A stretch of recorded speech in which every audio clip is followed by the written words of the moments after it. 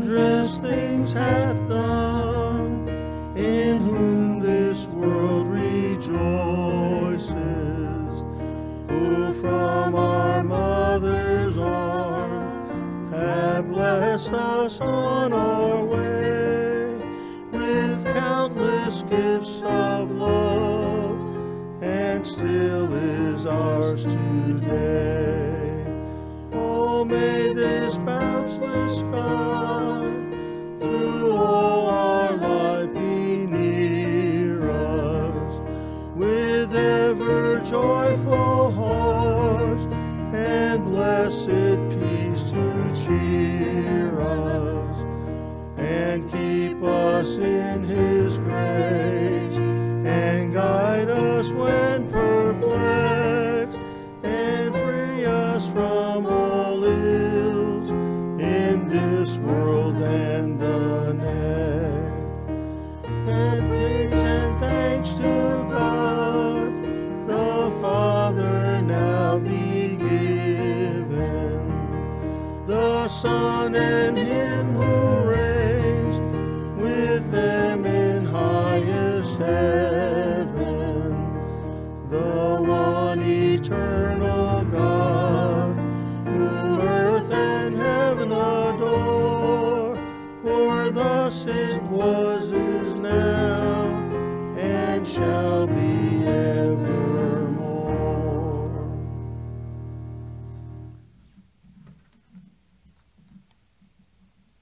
That song, Now Thank We All Our God, was written in a very tough time of life, and it was written by a preacher by the name of Martin Rinkart.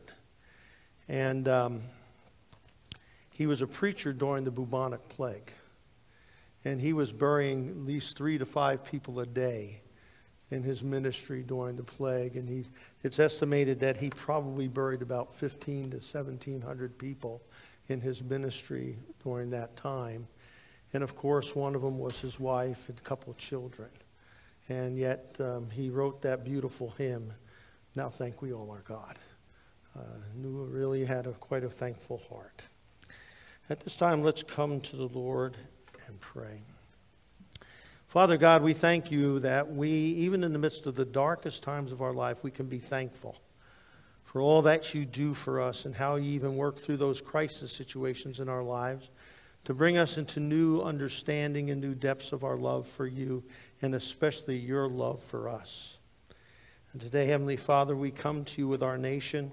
We're very concerned about where it's going and what it's doing, but we pray also, too, after we got out of these midterm elections now, Lord, we look with new perspective, we hope, and that we can continue to move forward in this nation.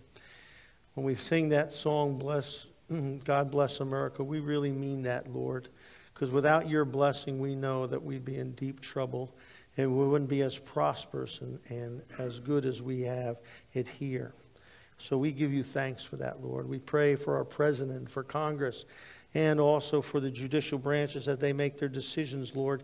May their eyes be focused on what your law is and what is right rather than what their own agenda is. I pray also, too, for the men and women who bravely cover us in the streets and also on foreign soil to keep this democracy free and also to keep from chaos breaking out in our streets. I just pray for them and for the EMS and also those who work in hospitals that take care of us, Lord. We just give you thanks for this great country, Lord. And today, Lord, we pray especially for those that we know that are struggling in their lives, in our personal lives. We pray for Bill Bannister, who's battling ALS.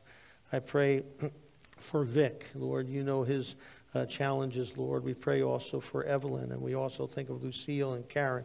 And for Gay, who had to spend the hospital with an ulcer, Lord, I just pray that you thank you for taking her home and bringing healing to her. For Joyce.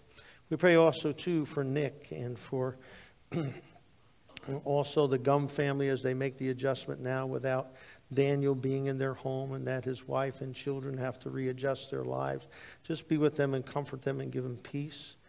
We pray also, too, for Samantha Mama, Blake Mama's and Kay's child with the brain tumors on her brain. I just pray for her healing.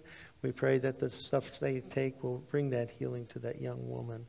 We pray also, too, Father, for John and for Betty's sister who had more surgery. We pray also, too, for Sarah. And I pray also for Howard. And also, too, Father God, for other families that have had sadness in their lives and lost loved ones in the past couple of weeks, Father. And I pray also for those that we know that have addictions that are battling, Lord, the monkey on their backs. I think of Ryan, and I think of Jordan. I think of David, Eric, and Ricky, and Mitch. And I pray for Mitch, too, that's battling cancer now, Father God. And we pray also, too, for marriages, Lord, that are in trouble. There's several in our church, Lord, that are going through difficult times in their marriages. I just pray for them, give them strength and give them healing and help them to see you, Christ, as the center and to drop all the craziness and to start over from scratch with you, Jesus, in their hearts. I pray for an openness to change and for your Holy Spirit to work and for them to be molded by you, Christ. And now, Father God, I pray also, too, for tonight, Lord, as we come before the classes of for the synod, and that, Lord, that they will hear and understand us and realize that we have desire to change and no longer be involved with a group of people that don't want to hear your word, but that we can stand for the truth. Lord, help us, Lord, in that tonight and in that endeavor. May everything go smoothly. May there be joy and fellowship, but also to the seriousness of the event, that we can lovingly say goodbye to our brothers and move forward in this ministry. Thank you, God, for this time now together, too. And Lord, I pray for a blessing, your Holy Spirit to be upon us. Not only that the words that I say, but the meditations in all of our hearts will be acceptable in your sight, O Lord, our rock and our Redeemer.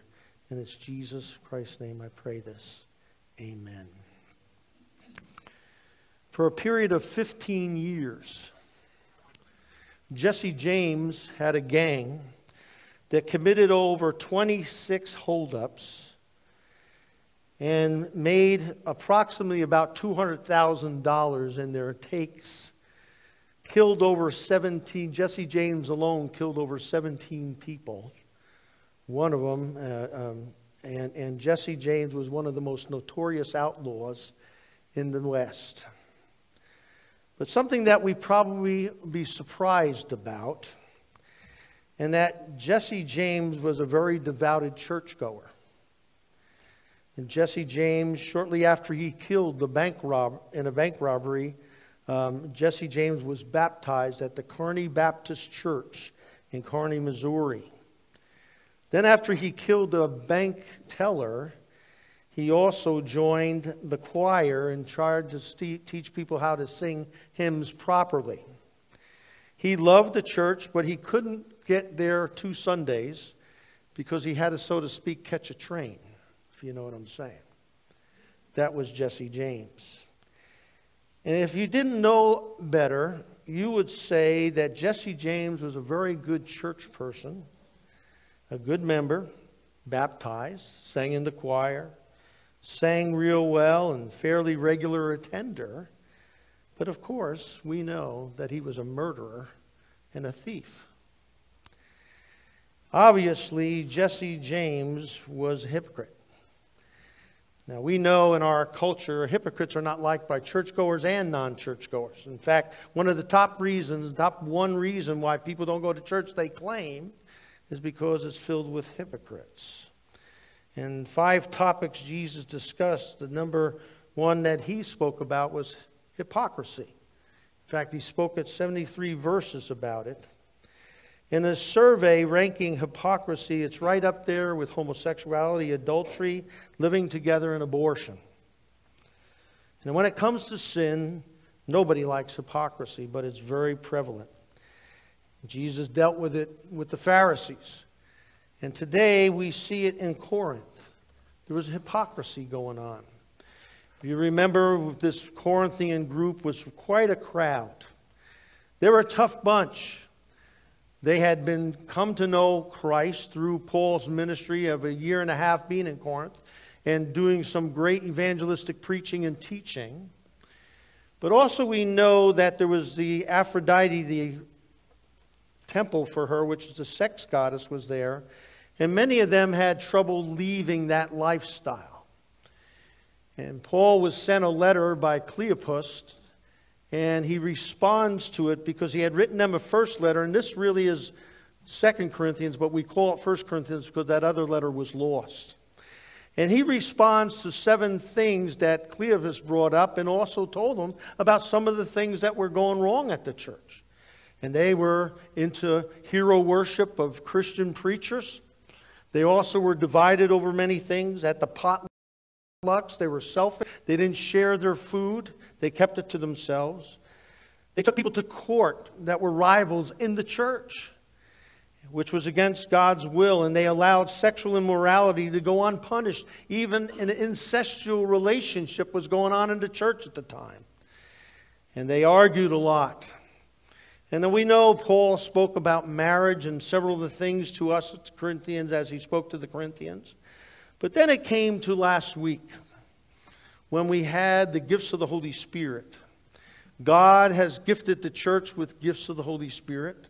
There's a difference in today, and some churches believe that they're no longer available, or some of them are no longer available. Others believe that they still are. Pentecostals do believe that. But we see here what Paul is talking about is these gifts were supposed to unite, edify, and encourage and educate everybody, and to be the good for the congregation, for the good of all. But what they were doing is they were dividing. They were dividing the church and getting everybody upset with each other. And Paul comes to them and he basically devotes 20% of 1 Corinthians to this matter of spiritual gifts and how they're to be used. And of course, Paul sandwiches between chapter 12, which was a chapter on spiritual gifts, and chapter 14, he talks about something that was greater. Now, we see this passage oftentimes when you go to a wedding. Somebody puts it on the front cover of the leaflet that they give you for the wedding that shows you who the bridesmaids are. But on the front of it, a lot of times, or on the back, it has 1 Corinthians 13 because it's known as God's love chapter. And yes, it applies to the love of marriage very strongly and does a great job in defining love. But it also deals with love for all things and love for people, and especially how these people who are using these spiritual gifts wrongly, hypocritically, because they were using it to say, this is me and this is how good I am and look at what God has given to me. And Paul says that should not be taking place. But instead, he says, the greater thing is love. And of course, we know it's a fruit of the Spirit, but it's also to everything that we do should be affected that way. Now, of course, Paul wants them to make this course correction. And look at what he says here. And it's interesting that 12:31, most commentators believe it should be part of chapter 13. Back when they were dividing up chapters, they divided it up in the 13th century, and some people believe that maybe they should have made more adjustments and looked more closely because they didn't see this, a passage like this. And that 31 really should be verse 1 of chapter 13. And in the 16th century, that's when they divided it up in verses. You know, when we write letters, we don't put chapters and verses in them.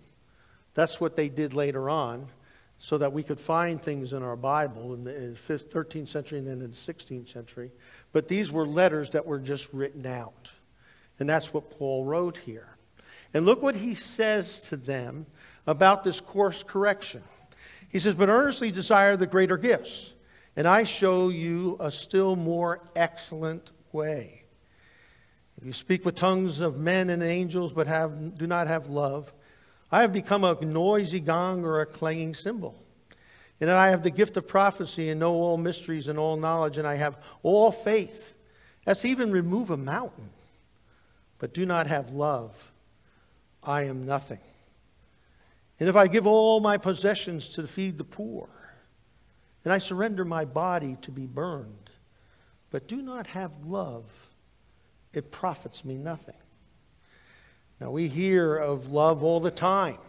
We hear of its uses. And it's sometimes the use of it is not love at all, but it's other things. In the Bible, you see, in English, we don't have the derivation of love. And in the Bible, there are derivations as far as what love is. For instance, erotic love. That's the sensual love that a husband and wife should have between one another in a married home. But I had a fellow the other day said to me, yeah, I made love to this girl. He didn't make love to her. But if he would have used the Greek word, I would understand it was eros. That's what the love that he did. It's a sexual love. Then there's storge love. Storge love means a belonging love. That I like something. For instance, I liked to play football when I was in college. And that's a storge love. I love playing football.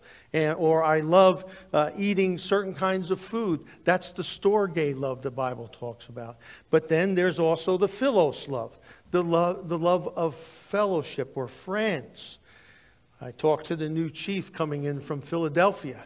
And he says, yeah, I'm from the city of brotherly love of Philadelphia. You know that. I said, I do. Philos. He says, but it's not too loving these days. He said, we have 6 to 7 carjackings a day. We have at least 6 or 7 murders a week. He says, it's not much love over there. And he was right. But we know that there's a philos love. That's the love we have in the fellowship here in the church. But then Paul speaking here, though, about a different love. And it's a New Testament word, really, that Paul has. And it's a love of God. And this is what he's talking about. And it works in marriages. It works in friendships. It works in a lot of relationships if we truly follow God's love. And that love is a sacrificial love. We know that. Because God didn't have to send his Son from heaven, the perfection of heaven, to come to die for us. But because of his agape love, agapeto they call it in the Greek, that he sent his Son from the purity of heaven, came and we do this at Christmas. The incarnation of Christ comes and that he lives among us in the sin and all the stuff and remains perfect so that he can be the sacrifice for us.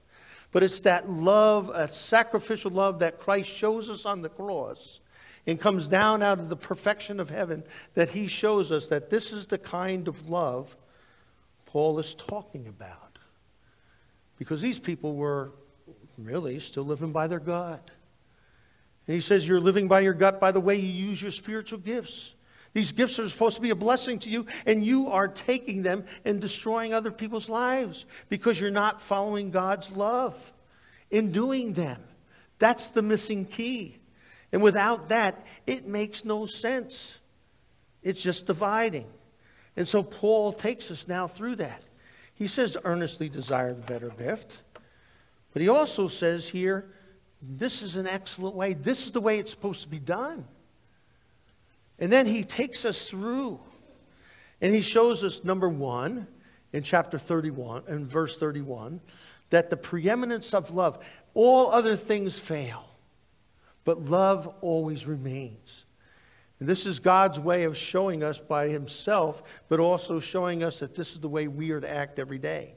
And then he shows us the practice of love. And then he shows us the permanence of love. But right now he's going to show us the preeminence of love and then the necessity of love. Look what he says here. If I speak in tongues of angels and have not love, I have become a noisy gong and a clanging cymbal. He says love is greater than elocution. You can say all the great things you want, but if you don't really believe them, and they're not deep-seated in your heart through Jesus Christ's love, it means nothing. He said you can know all kinds of languages, and you can speak all kinds of languages of heaven. But if there's not love in your heart, it is nothing but a noisy, clanging gong and a clanging cymbal. And what he's talking about here, when the gods were ready to pay attention to the people and wanted them to pay attention to them, up in that temple, up on top of the hill where Aphrodite's group stayed, they would hit these gongs, noisy gongs, and they also have clanging cymbals to call attention to their god. In fact, it's still done in some countries. like in the Hindus and some of the others, where they claim these things. And Paul is saying, if you don't have love in the gifts that you're showing, even if you speak so eloquently and do so well, it means nothing. I was reading about a man who was a great elocutionist, and he quoted by himself a beautiful play, and he acted it out for them. And there's men who come around and do that and have it good minds where they can speak. And he was a very good elocutionist. And after the play was over, people asked him if he would say the 23rd Psalm. And so he did. And the crowd went wild, and they thought it was the greatest thing, how beautifully he said the 23rd Psalm. And then he stood there and he said, I'd like my pastor, who's been in the ministry for 45 years. He's worked in the ghetto. I would like him to come up and quote the psalm. And he did. And nobody clapped. In fact, they hung their heads and they were in tears. And he got up, the elocutionist, and said, do you understand the difference here? He said, I knew the psalm. But he knew the shepherd who wrote the psalm. He knew Jesus Christ. You see, that's the point that Paul is making here. That without the love of God, we can say and preach and do all kinds of great things. That's why we have preachers who go off the deep end, because they can say great things. They're great orators. But guess what? If they don't have God's love in their heart, it means nothing. And that's what Paul is saying here today. He then goes on to say, love is greater than spiritual gifts. Look at what the gifts he says. He says you can have prophecies. That means to know the future. What's going to happen to America? And you can tell that to everybody. Or you can have this great gift of knowledge that knows all the mysteries. You wouldn't even have to be, when you go on the show for Who Wants to Be a Millionaire, you wouldn't have to have a call. Because you know everything. If you knew. Can you imagine if somebody was given the gift of knowledge to know how to cure cancer? Wouldn't that be something? And yet Paul is saying, without God's love, it means nothing. It means nothing. And then he goes on further and says, even if you took all your possessions and gave it to the poor, to feed the world, and if you sacrificed yourself as in a burning fire and saved somebody, or burn yourself alive, and he says it's nothing without the love of God. Because you need to know not only the gift, but you have to have the gift giver. And Paul wants them to get the course correction done in their gift use. Love is greater than communication. Love is greater than spiritual gifts. Love is greater than personal sacrifice. Paul is saying, I say nothing, I'm nothing, I gain nothing without the love of Christ in our hearts. And this is where the people were missing it. We can do all these wonderful things, but if God's love is not in our heart, it doesn't mean anything. In eternity, it's nothing. And then Paul comes and sits us down to the nitty-gritty about love. Look what he says. Love is patient. Love is kind. Is not jealous. Love does not brag and is not arrogant. It does not act unbecomingly. It does not seek its own. It's not provoked. Does not take into account a wrong suffered. Does not rejoice in unrighteousness, but rejoices with the truth. It bears all things. It believes all things. It hopes all things. It endures all things. Right off the bat, Paul attacks patience. He says, love is weights. It's long suffering. The word in the Greek is makrothumē. It means it puts up with a lot and continues to put up with a lot and doesn't give up and throw in the towel. But it hangs in there. I was reading about during the Civil War, a man by the name of Edwin Stanton hated Lincoln. Couldn't stand him. And there were a couple of times he spoke to the newspapers because he was an official in the country. He called Lincoln a gorilla one time. And then he called him a baboon. And another time he called him a clown. That's how much he had vile towards Lincoln. But then there was a crisis going on with the Civil War. And when Lincoln needed somebody to appoint for a certain position, guess who he appointed? Edwin Stanton. The very guy who was so obnoxious to him in the press. And the press came and said, "How could you do that?" He says he was the man who could do the job. No matter what he believes about me, I needed the man who could do the job. And Lincoln forgave him. You see, that's the long suffering that Paul is talking about. Then he talks about this love is kind. There's a certain sweetness of our love that doesn't retaliate, but that is often eager to show itself and be kind to other people. Mark Twain said kindness is the language that the deaf hear and the blind see, and he is so true. Kindness is a way in which is a universal language where we show people that true love of our hearts and that we don't retaliate or we don't do things against them. We don't let it snag us, but instead we show the kindness. Paul Harvey had a great story about this. He said the night before, a husband and wife went out and bought a brand new Buick. Beautiful car. Probably more than they could afford, but they bought it anyway. And the next day, his wife took it. It was going to be their car, but she was going to use it to work. He walked to work. And on her way to work, she got in an accident. And when the officer came to make the report, she said to the officer, "My husband is going to be furious with me. Brand new car, we haven't even had it 24 hours. And already I banged it up." He says, "Well, ma'am, you need your license, you need your registration, and you need your insurance card." She said, "I'll go in the glove box and get it." And when she opened up the glove box, there they were in a packet, but there was a note taped to the packet that it was in. And it said, "Honey, if you're getting these because you've had an accident, I love you and not the car." That's kindness. That's a kind heart that knew and accepted his wife even when she made a mistake like that. That's the kindness that Paul is talking about here. It's a kindness, and look what it says. It does not brag.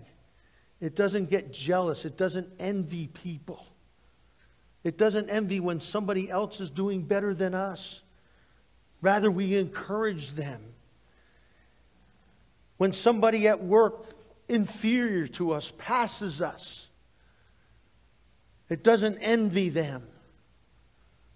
It doesn't say, "Why am I not getting that and why are they getting it?" When somebody does better than us, that we don't envy, but rather we rejoice that they're doing so good. Then he goes on to say, it does not brag. It doesn't boast. The word in the Greek really is translated windbag. And what it means is that the person begins to blow their horn, wants everybody to notice them,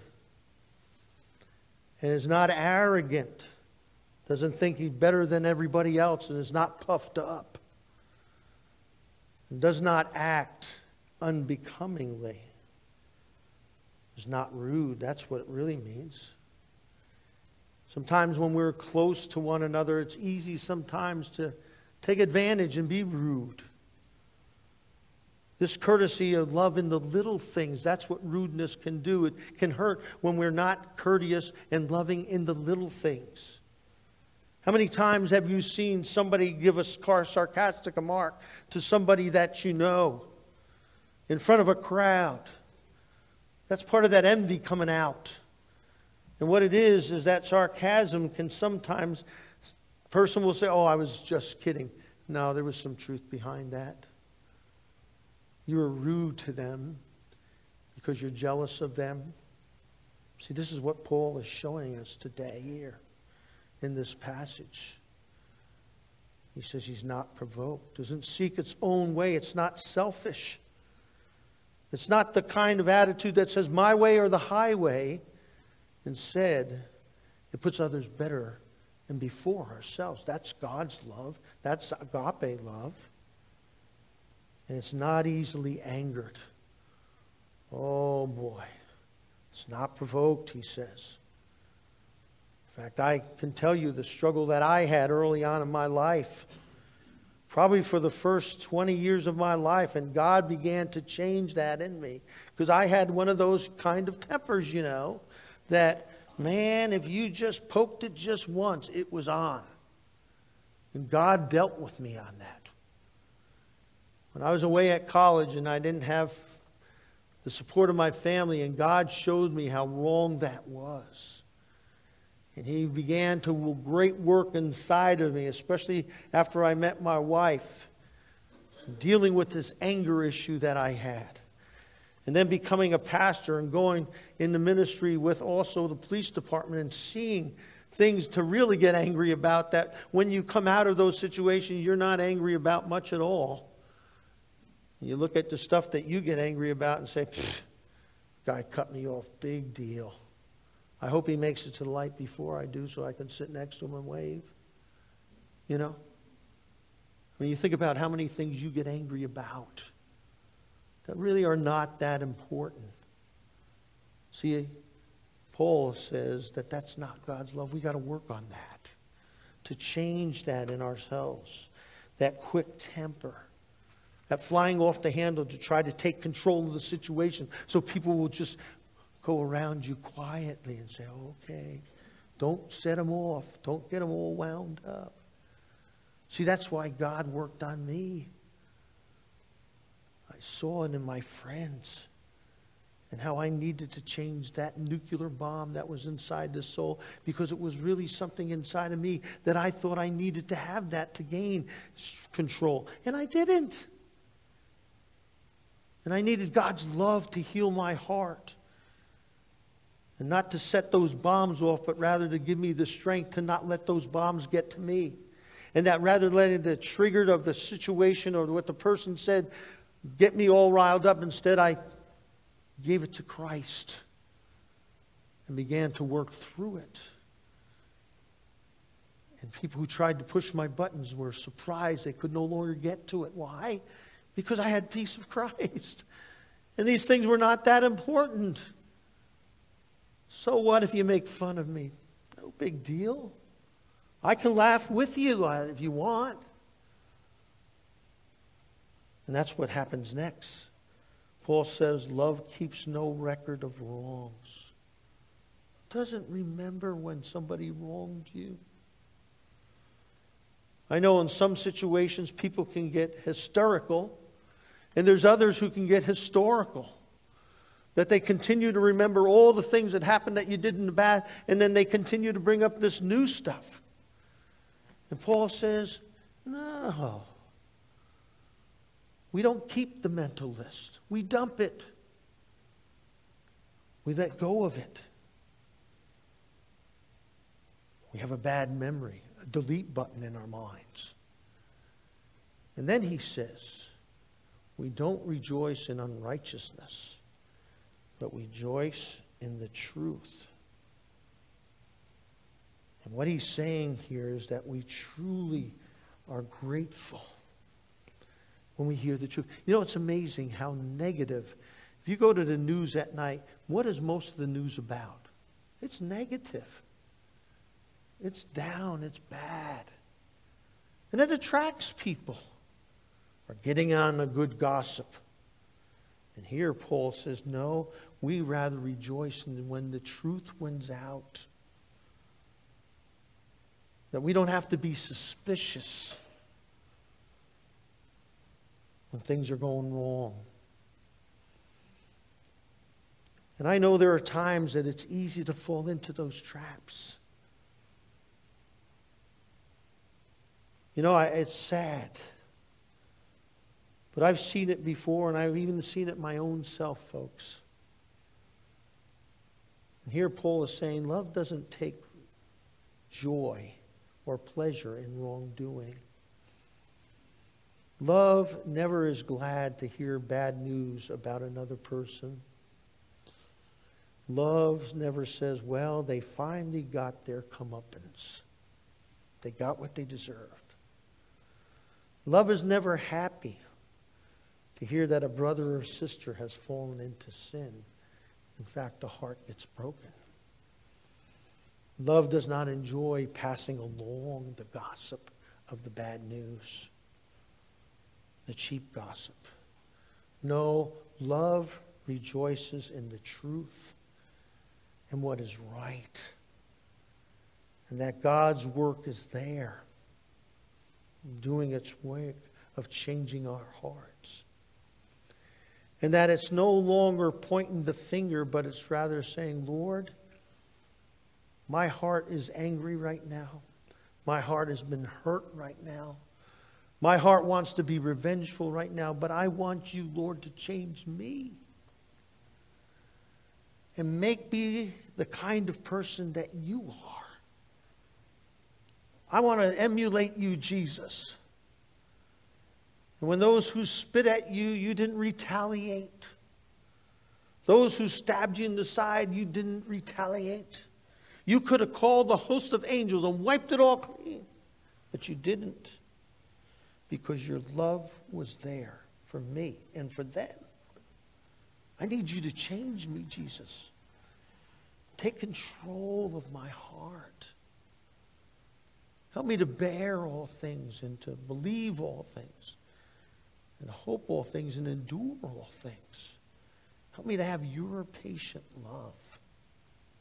Now, this is not a naive, stick your head in the sand as nothing happened.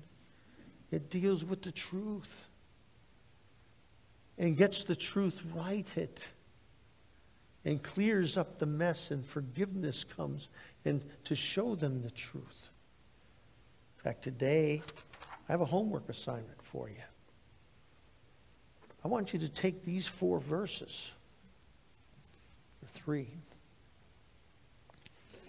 and I want you to go over them this afternoon or maybe tomorrow during your devotions and ask the Lord to reveal to you in places where you need some help, that need to be fixed.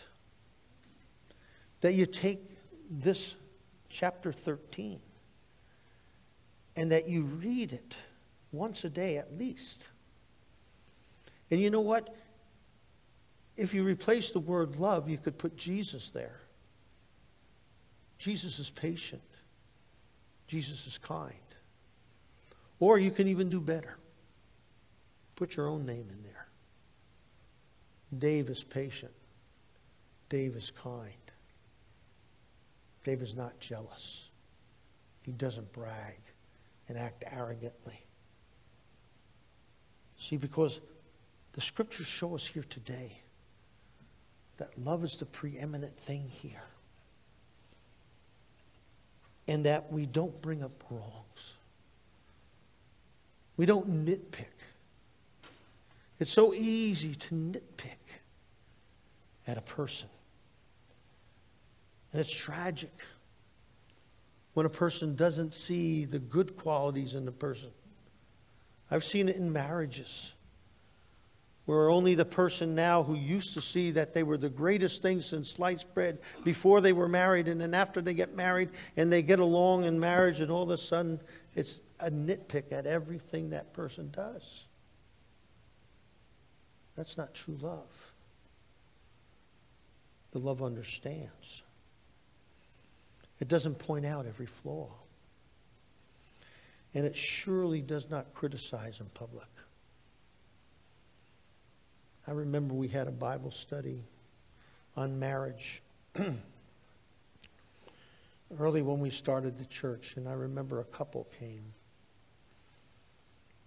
And she would always complain that he never wanted to go to church and that he never wanted to go to Bible studies, and finally got him to go to this marriage one because they were struggling.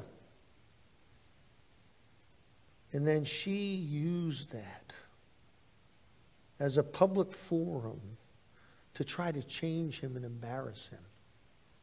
And it was ugly. And then she came and said to me, how come he doesn't want to come to your Bible study? What a surprise. You basically laid him all open of all his flaws before the Bible study, and you want to think that he's going to come back? You needed to encourage him. In fact, one of the things that we learned in seminary, before we went into the ministry, that they spoke to us as pastors, and then they had a study for my wife and all the women, or Sandy was going to be my future wife. We weren't married at that time. And they said, don't ever criticize your spouse in front of anybody. Don't do it. Because you're setting them up for a fall. Because there are people who are listening. Some of them want to have a relationship with your husband. And if you show that you don't like him and you're not happy with him, they're going to pounce on that. You don't need that in your lives. So whenever you talk about your wife, Dave, or whenever you talk about your husband, Sandy, you talk positive.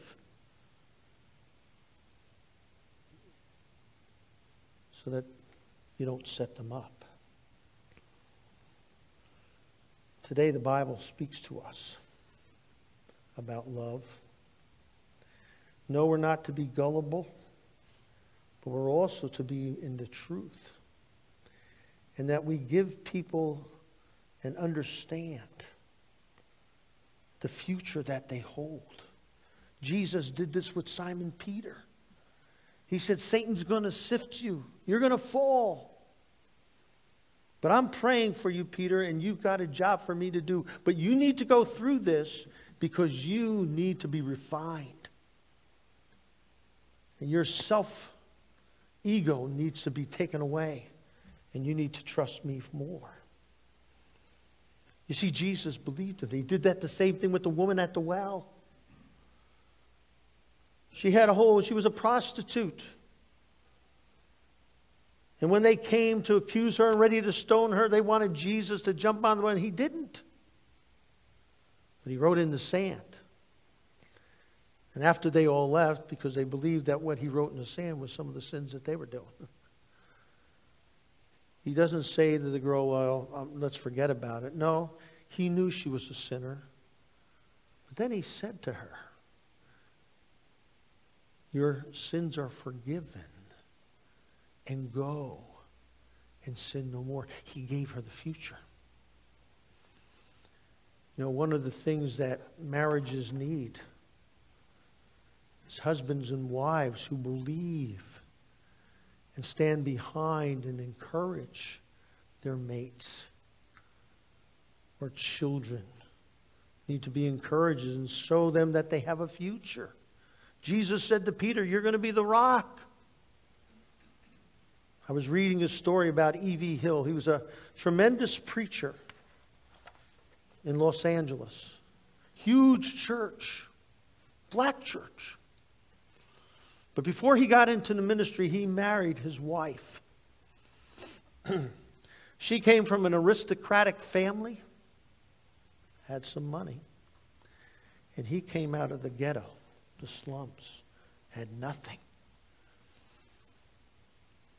But at his funeral, he said the reason why he was such a success was because of his wife, who believed in God and in him, and stood behind him. Even some of the worst failures. He had some money given to them. They had some money given to them, and he started a gas station. And it was failing. They weren't making money. And she still stood by him and encouraged him. So much so that one night he came home. And there was this beautiful table setting. ready for supper. Candlelights. And she smiled and said, honey, welcome home. And she hugged him and kissed him. And he thought, whoa. He said, how romantic, honey. And she just smiled and says, yes, dear. Then he went to go into the bathroom to wash his hands, and he threw the light switch on, and there was no light. He came out. He said, what's wrong? She said, they cancel our electricity today. But it's going to be all right. We're going to get through this. And that love, he said, carried him.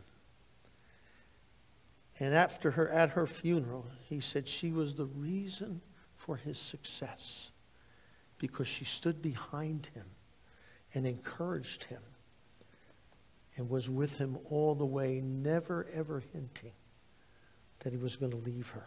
She was going to leave him. What a difference. Hopes all things, endures all things.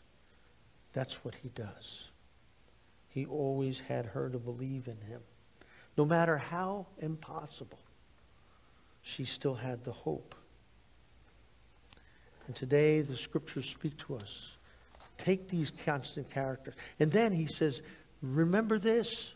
And this is what he wants to get through to these Corinthians.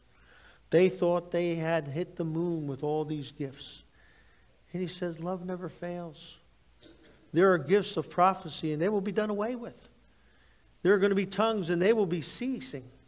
There's knowledge, and that will be done away with.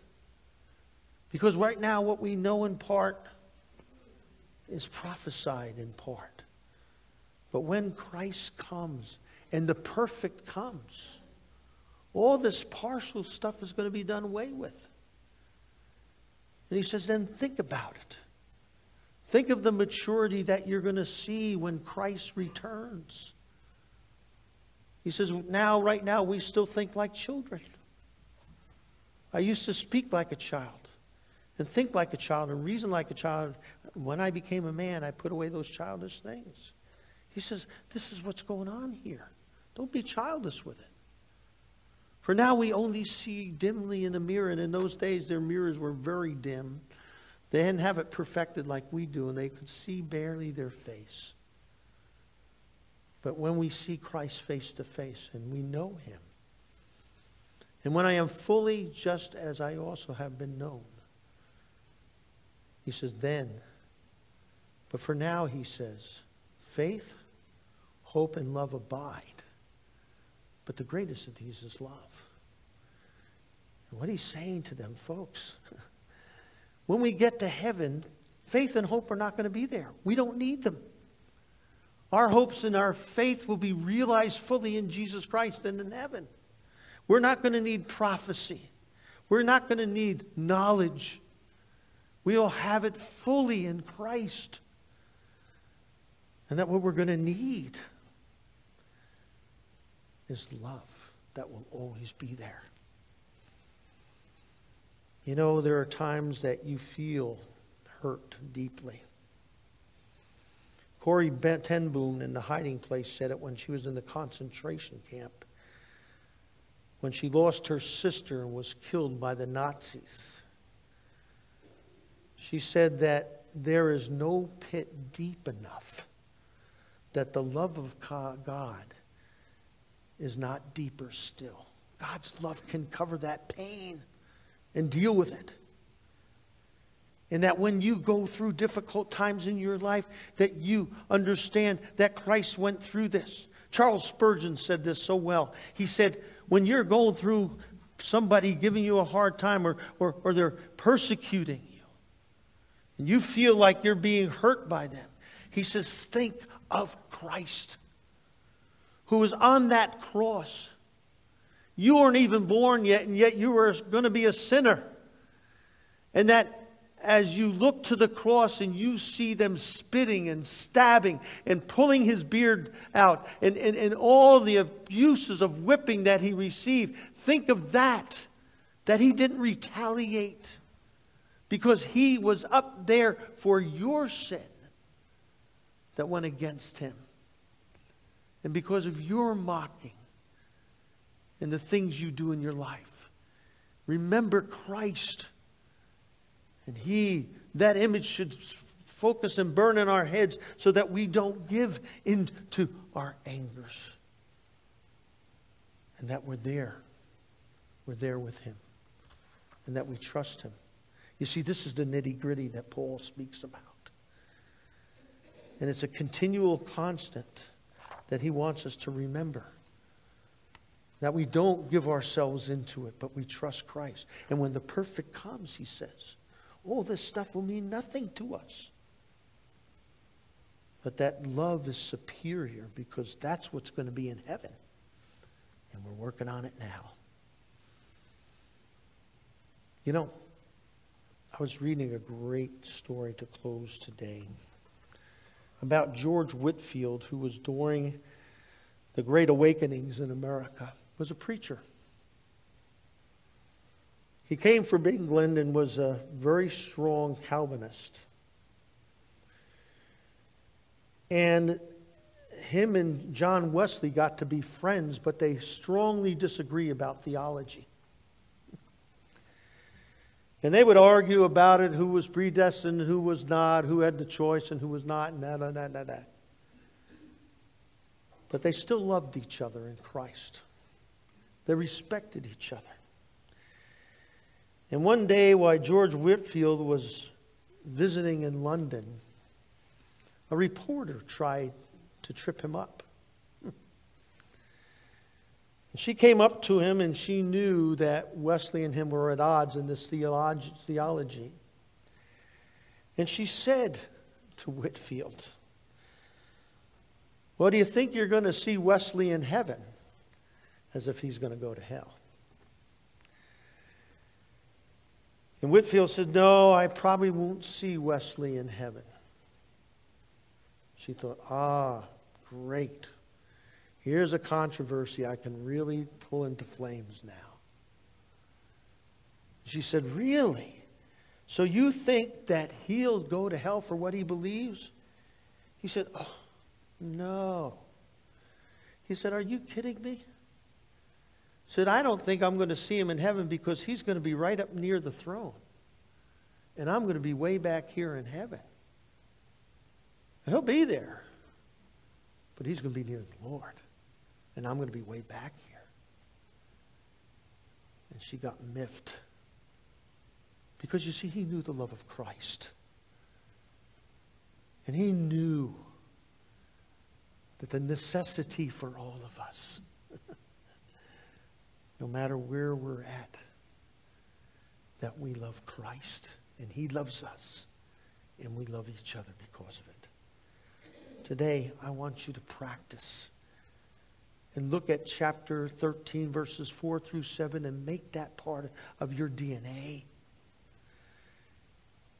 And that you question and ask yourself, how deep is my love of Christ in my heart? That I can follow him every day with that love. Let's pray together. Lord Jesus, right now we come to you and we're grateful for the love that you showed us. Your sacrificing love that left the beauty of heaven, the perfection of heaven, and came here in human form and put up with all this stuff patiently so that you could give us eternal life. God, fill us with your Holy Spirit and help us to love others. And to love you with all our heart, soul, and mind, and each other. With this Christ-centered love. This sacrificial love. Thank you, God, for being present here this morning. In Jesus Christ's name we pray. Amen. Please rise for the benediction.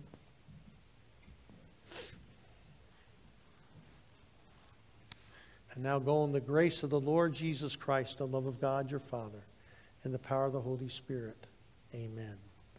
Count your blessings, name them one by one. Count your blessings, see what God has done. Count your blessings, name them one by one. Count your many blessings, see what God has done.